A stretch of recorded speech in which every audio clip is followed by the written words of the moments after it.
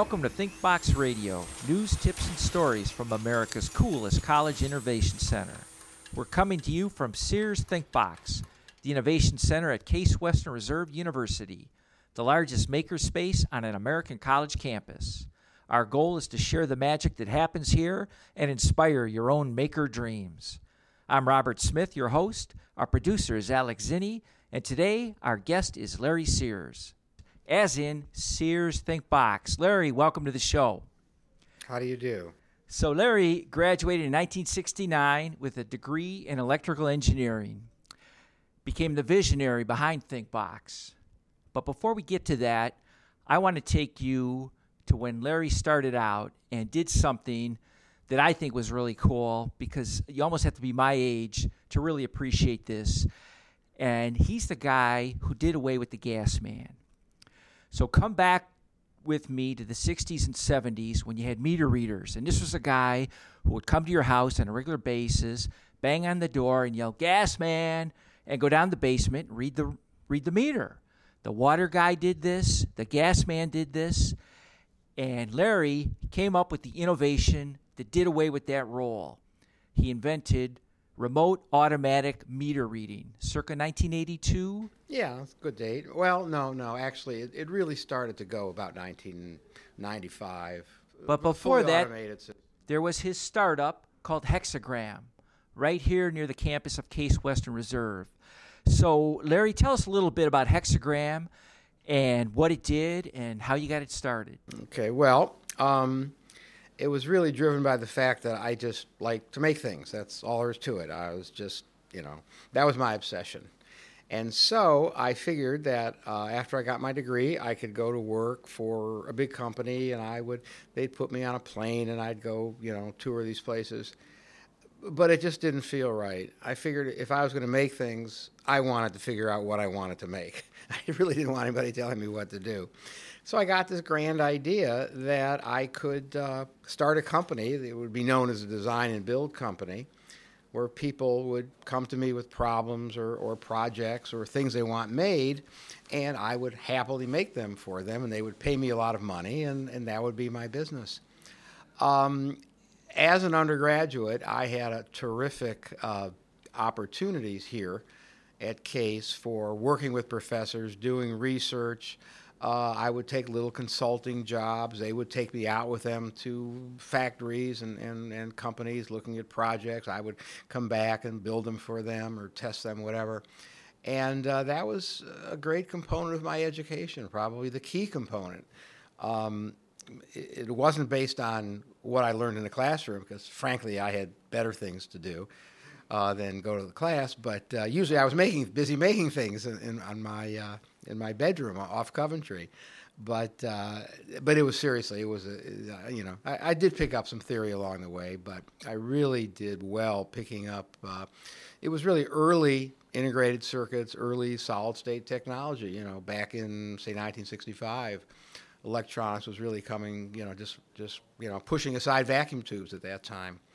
So I sort of was here at the ground level, and I just love to do it. So I figured that once I graduated, I would give it a go on my own. And so I rented for $100 a month a storefront on Murray Hill in Little Italy, right next door here. Right, just adjacent to the campus. Okay. And it's a nice space and a great neighborhood, and I waited for people to walk in. And actually, my very first customers were some professors who wanted sort of educational equipment built, like the famous Harry Mergler, for example. I made some little digital experimental boxes for him, and we'd make 50 of them for the students.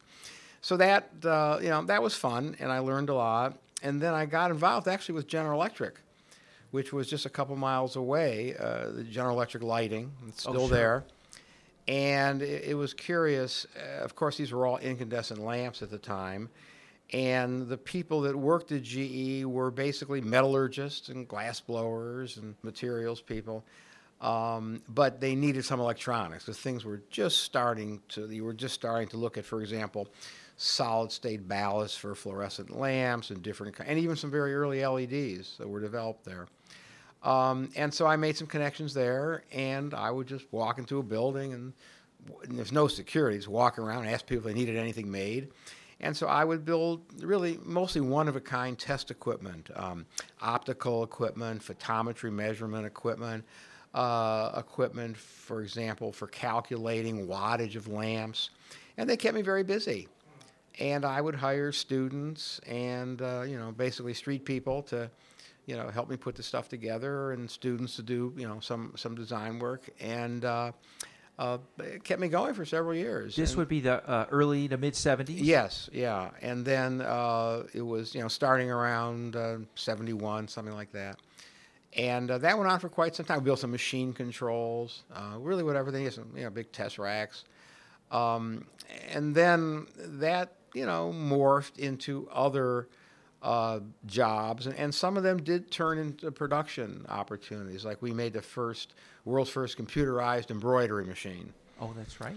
Yeah, and that was I had a student do the software there with a teletype, and ones and zeros, and that was pretty advanced for its day. Okay. It really was. In fact, that gentleman, Paul Franklin, is now an adjunct here. Oh gosh. He retired and As are you. came back. Okay. Right. Yeah. So that was an exciting project, and little by little, more things like that came in. We ended up making most of the country's car wash controls.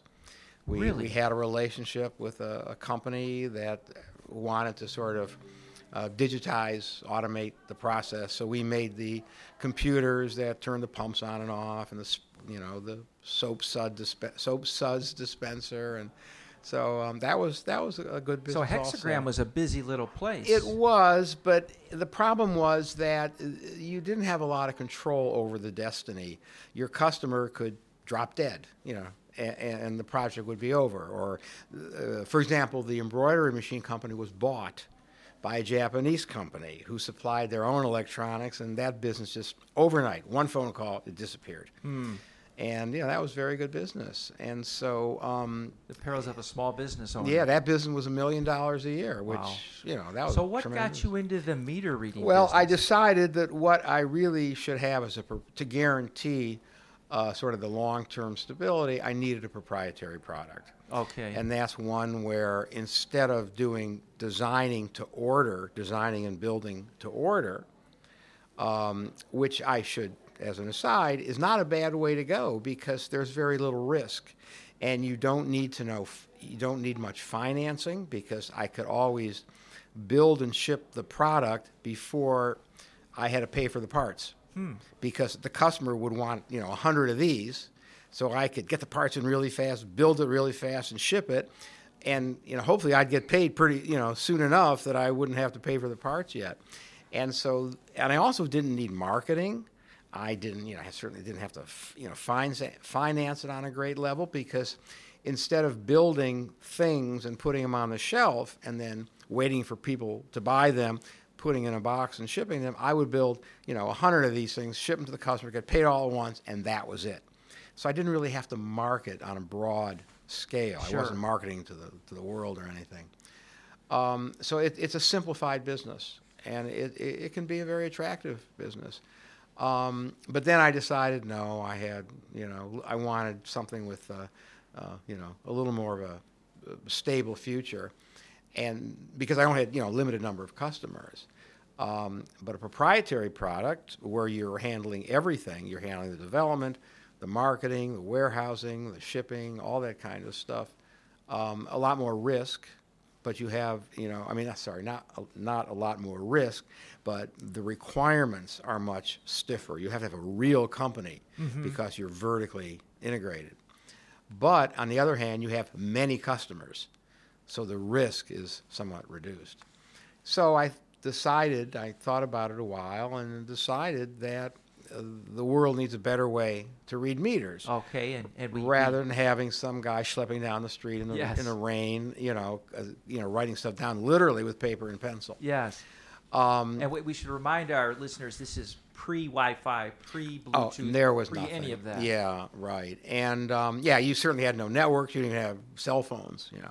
The various early attempts at this business was they would have a handheld computer. and it was roughly the size of a shoebox, and it had a big leather handle on it, and it was supposed to be waterproof, and the memory was a digital cassette. So usually he'd walk down the street with the tape, squirting out of the machine laying on the sidewalk, but they would try to use these early computers to record the meter readings so that the meter reader could then go back to the office where this machine would download the data. And we made a system like that also. That was sort of our entree into the business. But what the world really wanted was a system that did not require meter readers.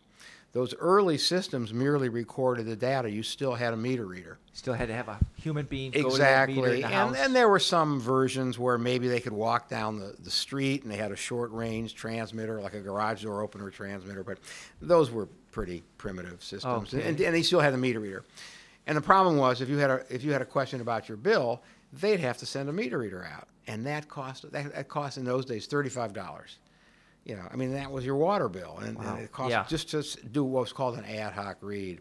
So you wanted to get rid of the meter readers. The utility wanted to be able to sit in their office and get all the meter reads when they needed them.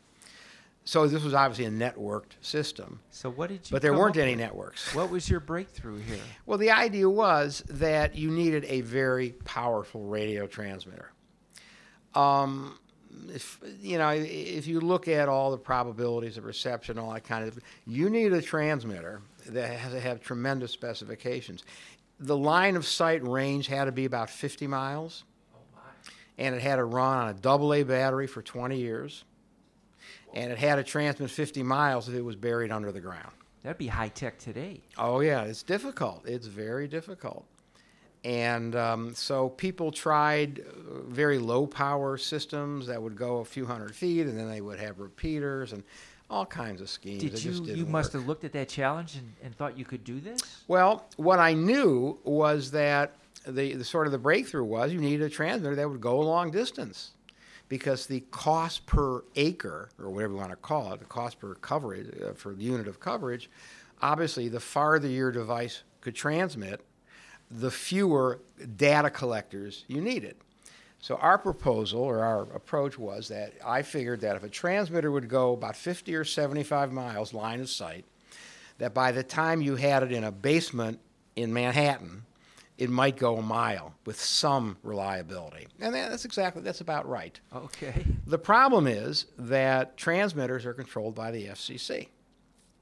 And a transmitter that could transmit a long distance has to be, a relatively robust transmitter. It had to meet all kinds of requirements.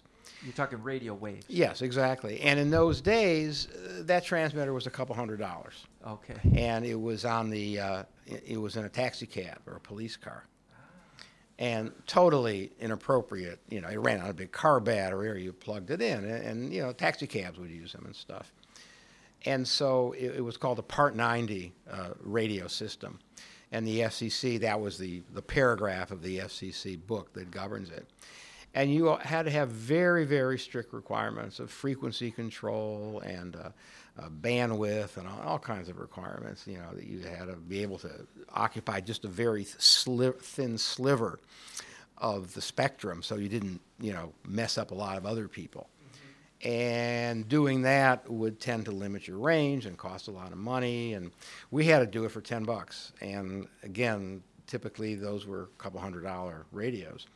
So it was a challenge, needless to say. And so just with all kinds of, attention to detail, we built a lot of the equipment ourselves, in terms of the manufacturing and calibration equipment and all that. You built a device that could do this. Yeah. A little disc they call the star? Well, no. It was a circuit board, basically, that went in a little box and attached to the gas meter or the water meter in various ways, picked up the reading, and depending on the type of meter. And then this thing would be, screwed to the wall someplace, inside, outside, underground, it didn't matter. Yeah. And it met the requirements. It worked. Yeah. And so nobody bought it. Right out of the box, it worked. Yeah, but nobody bought it. Nobody bought it. No, they wouldn't believe it worked. I know it. And why would you buy something from a little tiny company that, you had to depend on this thing? Yeah. It was tough. That's what I want to get into next with you, the odyssey of entrepreneurship. Mm-hmm. So you invented remote automatic meter reading using radio frequency Right. that could work for millions of customers. Oh, yeah. Yeah. And here you are in this little shop in Cleveland. And I remember you telling me about a year ago that you still shudder to pass a Holiday Inn because you spent Right. so much time at crappy Yeah. trade shows. Well, let me go a couple facts here. For example, I just dug this up. The competition, these were big companies. I mean, they were selling to utilities and all that kind of stuff. So Motorola and Schlumberger put $30 million into a company to do exactly what we were going to do. And could they do what you do? Well, they intended to. So in other words, when I say do what we did, they were trying to build a transmitter with long range that would meet the FCC requirements, and they couldn't. And this was Motorola. Schlumberger was in the utility business. Motorola obviously was in the electronics business, and it was disbanded. They couldn't meet the specs. The FCC, it turns out, in 1996, tightened up the specs. Meanwhile, were and they you gave raising up. your hand saying, hey, I got this? Yeah, but nobody paid any attention. Ah. Yeah. So because they said, well, Motorola can't do it, so why should they? Sure. So Who's it Exitron? was pretty tough there for a while. It was very, very, like I say, the trade shows were horrible. I suffered anxiety when I would have to go to these things because, these were big companies. They were selling inferior equipment, but they had, $50,000, $100,000 booths with they would hire models, literally. And, What did you have? We had tagboard and a magic marker, leaning up against, Coke bottle. I mean, it was Okay. horrible. I was just so intimidated. Okay. It was terrible. So people don't think it's too dour. We should say that you were able to sell the company for $68 million. No, it was much later. It was 1990. Wait, what was it? No, 2006. That's right. 2006. 2006. You were able to sell the company. Yeah. By then, you had 12 to 13 million of your devices all over the country. Now there's about 15 million of them. Okay. I just checked that. Yeah. What was there a breakthrough? Yeah, there was again, nobody would buy it, and nobody believed it worked. So somebody had to take a plunge. There was a utility with, 30,000 customers or something in Canton, Ohio, a couple hours from here. And that utility basically had been shut down because of corruption, and their system had collapsed. So they hired a very smart professional engineer, not a politician that was somebody's brother-in-law, to take over the system, and they gave him a contract to run it. And he was so desperate because people had been stealing water. You pay off the meter reader, or they turn the meter around. There's all kinds of problems. He had no revenue, so he had to fire all the meter readers. But then he needed new meter readers, so he said, "Well, somehow he heard about it, and he was desperate. He bought the system." Yeah. So I still remember the very first day, waiting in his office because our devices would be installed. We had like 5 people installing them, and they would wake up and they would start to transmit the meter readings. And of course, it was really exciting to get this stuff. It's really working. And then the readings were going backwards. Uh-oh. In other words, it looked as if the meters were spinning backwards, like people were sending water the other way. And what had happened was that so many people were stealing water by reversing the water meter. Oh my gosh. That literally they were, getting their bills to be negative. I mean, the system was just, so I shouldn't tell people, but the fittings are the same on the water meters. You can turn it around. But anyways, so that was interesting. And it shows you the value of the system because we could pick up theft by various algorithms. We could pick up leaks, do all kinds of things. So it worked for this customer, first customer. And the way this thing worked was that we would put receivers, little single board computers with radio receivers, on about a mile grid. Okay, so we'd put them on schools or post office or hang them on telephone poles. And they were solar powered, and they would just sit there and wait for the readings, to collect the readings from these things scattered around. And then every night they would send the meter readings back to the utility. But since there weren't any real data networks then, we used a bag cell phone. Remember the cell phones? They were called bag phones. They were car phones. Those huge ones? Those huge things they would have. It looked like an old black telephone, a big box and a handset. So we'd cut off the handset, and we'd plug in our digital data and send it as an audio signal, and it worked. And that was a very inexpensive way of setting up a network, because we would use night and weekend rates. So like we had a competitor, of course, who went out of business, and they made their own network, of radio traffic. But why make your own network when you get it for $10, $10 a month or something? So, I mean, that's what I like to think is an example of being resourceful and, somewhat clever about it. So somewhat clever, finding the easiest right. path. I mean, to set up a network like that costs, hundreds of thousands of dollars, to set up a network like that. Using we existing just used technology. a $80 cell phone. So is this technology you pioneered, is it still out there? Is it still being used? Oh yeah. I mean, it's advanced tremendously, but it still uses the narrowband transmitter, Part 90, and the devices on the roofs have changed. For example, they'll use the cellular network, but it'll be a 4G, advanced network or microwave, or they'll use Wi-Fi if a city has Wi-Fi. So, okay. So they're very versatile. They'll do what you want. Yeah. So how did you persevere? It took years to get people to listen to you, then use it right. You persevere by not running out of money. How'd you do that? You have a tremendous investment in this thing. Well, we had the subcontracting business going, and that, making the car wash controls, for example. Okay. So, we did the best we could with that business, but of course all the resources were directed towards the meter reading, so it was a balancing act, but it was tough. I mean, my controller said we should just shut the doors. We just can't, go on. Because couldn't make payroll or anything, and that happened a couple of times. Because banks, people forget, banks only loan you money when you don't need it. And you have to have collateral and all that kind of stuff. So everything I owned was collateralized. And when did you know you were going to make it? What happened was that we did the system in Canton, and then I think we did a couple of other little suburbs and stuff. We also had gotten some traction by putting in apartment buildings, because you had landlords all over the country who own apartments all over the country, and how do they get their meter readings? Well, they would have to send a custodian out or something. So it turns out we could take an apartment building and install our system and put one data collector on the roof or one data collector for a big apartment complex, and then call it in with the telephone, and get the meter readings that way. And that turned out to be a lifesaver.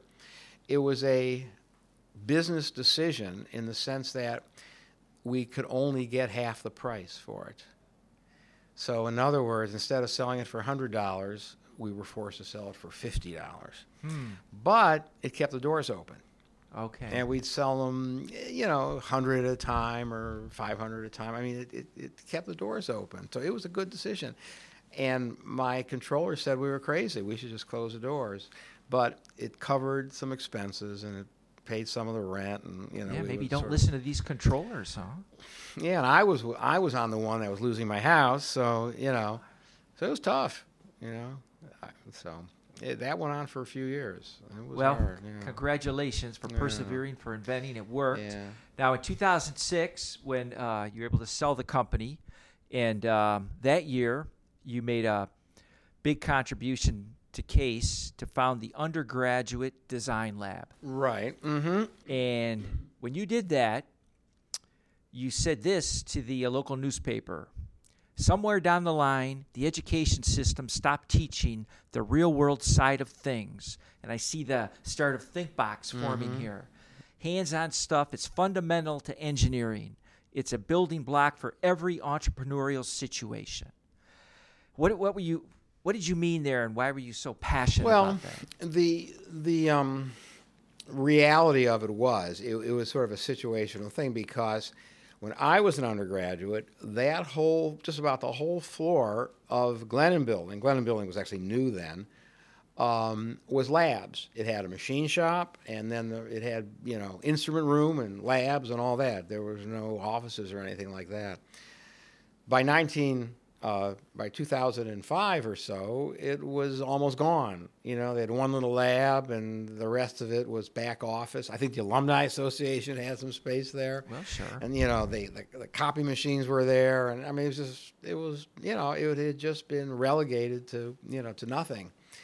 So the arrangement was that I, wanted that lab restored the way it was and have the EECS department office there, and just outfitted very nicely so it'd be the kind of test equipment, bench setup that you'd have in industry, and then staffing it such that the professors who never like to do labs, because labs are a lot of work, could depend on the staff of that undergraduate laboratory to develop labs for them. And then, we have people stock the parts and take care of everything and fix the equipment. So it is a very, very nice setup. It's really worked out well. So schools had gotten away from the hands-on stuff. Now it's coming back. Right. And which you think was attributed to your success. Mm-hmm. Right. Mm-hmm. Yeah. And so you wanted to bring it back. Mm-hmm. Right. Mm-hmm. All right, we're going to pause there, Larry, for a word from our sponsor. Stay with us. We'll be right back. ThinkBox Radio is brought to you by the Case Alumni Association, which represents the engineering, science, and math graduates of Case Western Reserve University. We're the oldest independent alumni association of engineering and applied science graduates in America. Have you heard of us? If not, you've heard of our graduates. Case grads include Henry Dow, the founder of Dow Chemical, Frank Rudy, the inventor of Nike Airsole, Paul Buchheit, the creator of Gmail, and Jeanette Griselli-Brown, the first female director of corporate research at BP America. At Case, we're proud of our spirit of discovery and innovation, which is why we support ThinkBox, the world-class innovation center at the Case School of Engineering. So in 2012, the prototype of ThinkBox started, I think, in the basement of Glennon Hall. And that was the start of this, what is now a 7-story innovation center. You were part of the visionary behind that. What were you thinking? Well, what happened was somebody had given a nice donation for advanced manufacturing equipment, but there really wasn't a place for it. They had looked at a couple different situations. Space is hard to come by in a university, so I was tasked with just walking around. And in the process, I started to think that this isn't just a couple of 3D printers, chugging away. This could really be interesting. There could be a lot here, in terms of entrepreneurship, and we can go beyond simply the prototyping aspect of it. And so I thought if we had the right space, we could really expand this into something. And my concept here was that if you sell it as an educational facility, teach people how things are made, teach people to run the equipment, that's great. But if you tie it to entrepreneurship, commercialization, innovation, jobs, now you'll get a lot of other people excited. And so there is this parallel track here, and that's what got, people excited about, endowing this and helping it to get off the ground. And in the process, I was just wandering around, and this was a warehouse that was just sitting here. It was filled with old desks and weird old equipment. The old Lincoln storage building. Yes, exactly. It wasn't even locked that day. I just walked in. I mean, it was so when they cleaned it out, to give you an idea, the stuff was so useless. I didn't even take any home. I mean, I couldn't. It was nothing. It was terrible. So anyway, but it was a great building to restore. I mean, because there's no asbestos and the right size and all that. So people were interested in donating to it and funding it, giving it a strong endowment.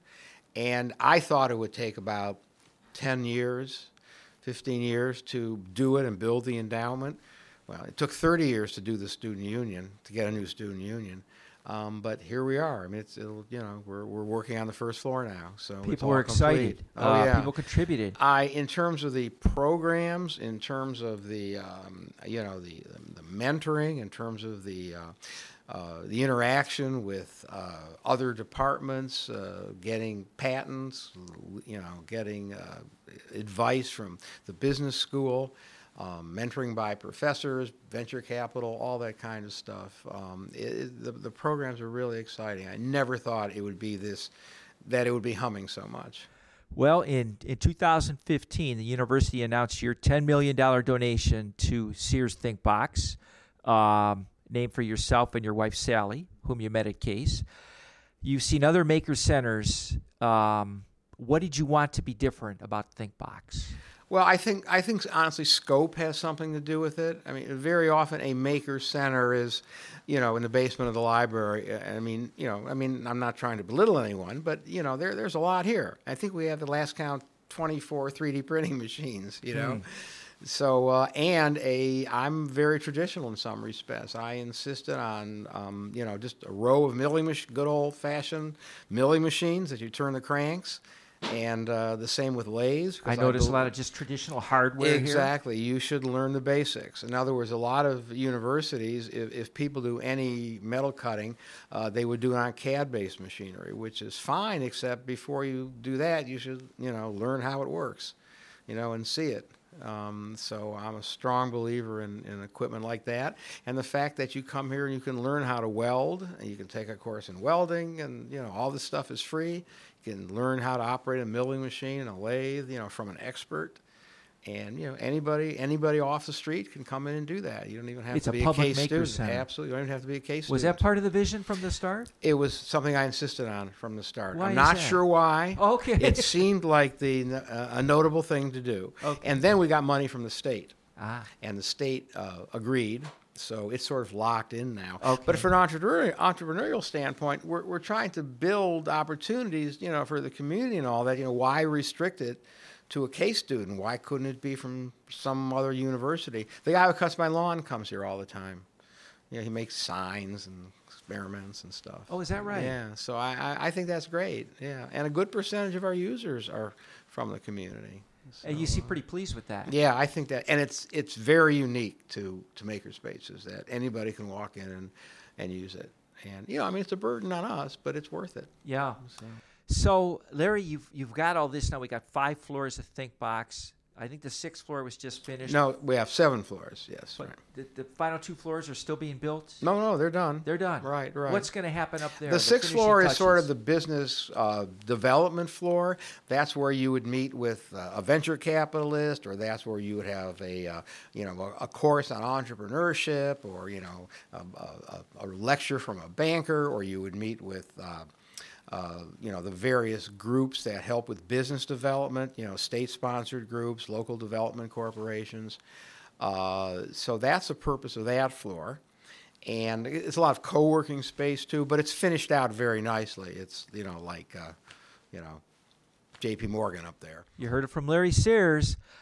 Okay, that concludes another episode of ThinkBox Radio, stories from America's coolest college innovation center. I'm Robert Smith, your host. Our producer is Alex Zinni. Thanks, and remember, our motto at Case Western Reserve is, think beyond the possible.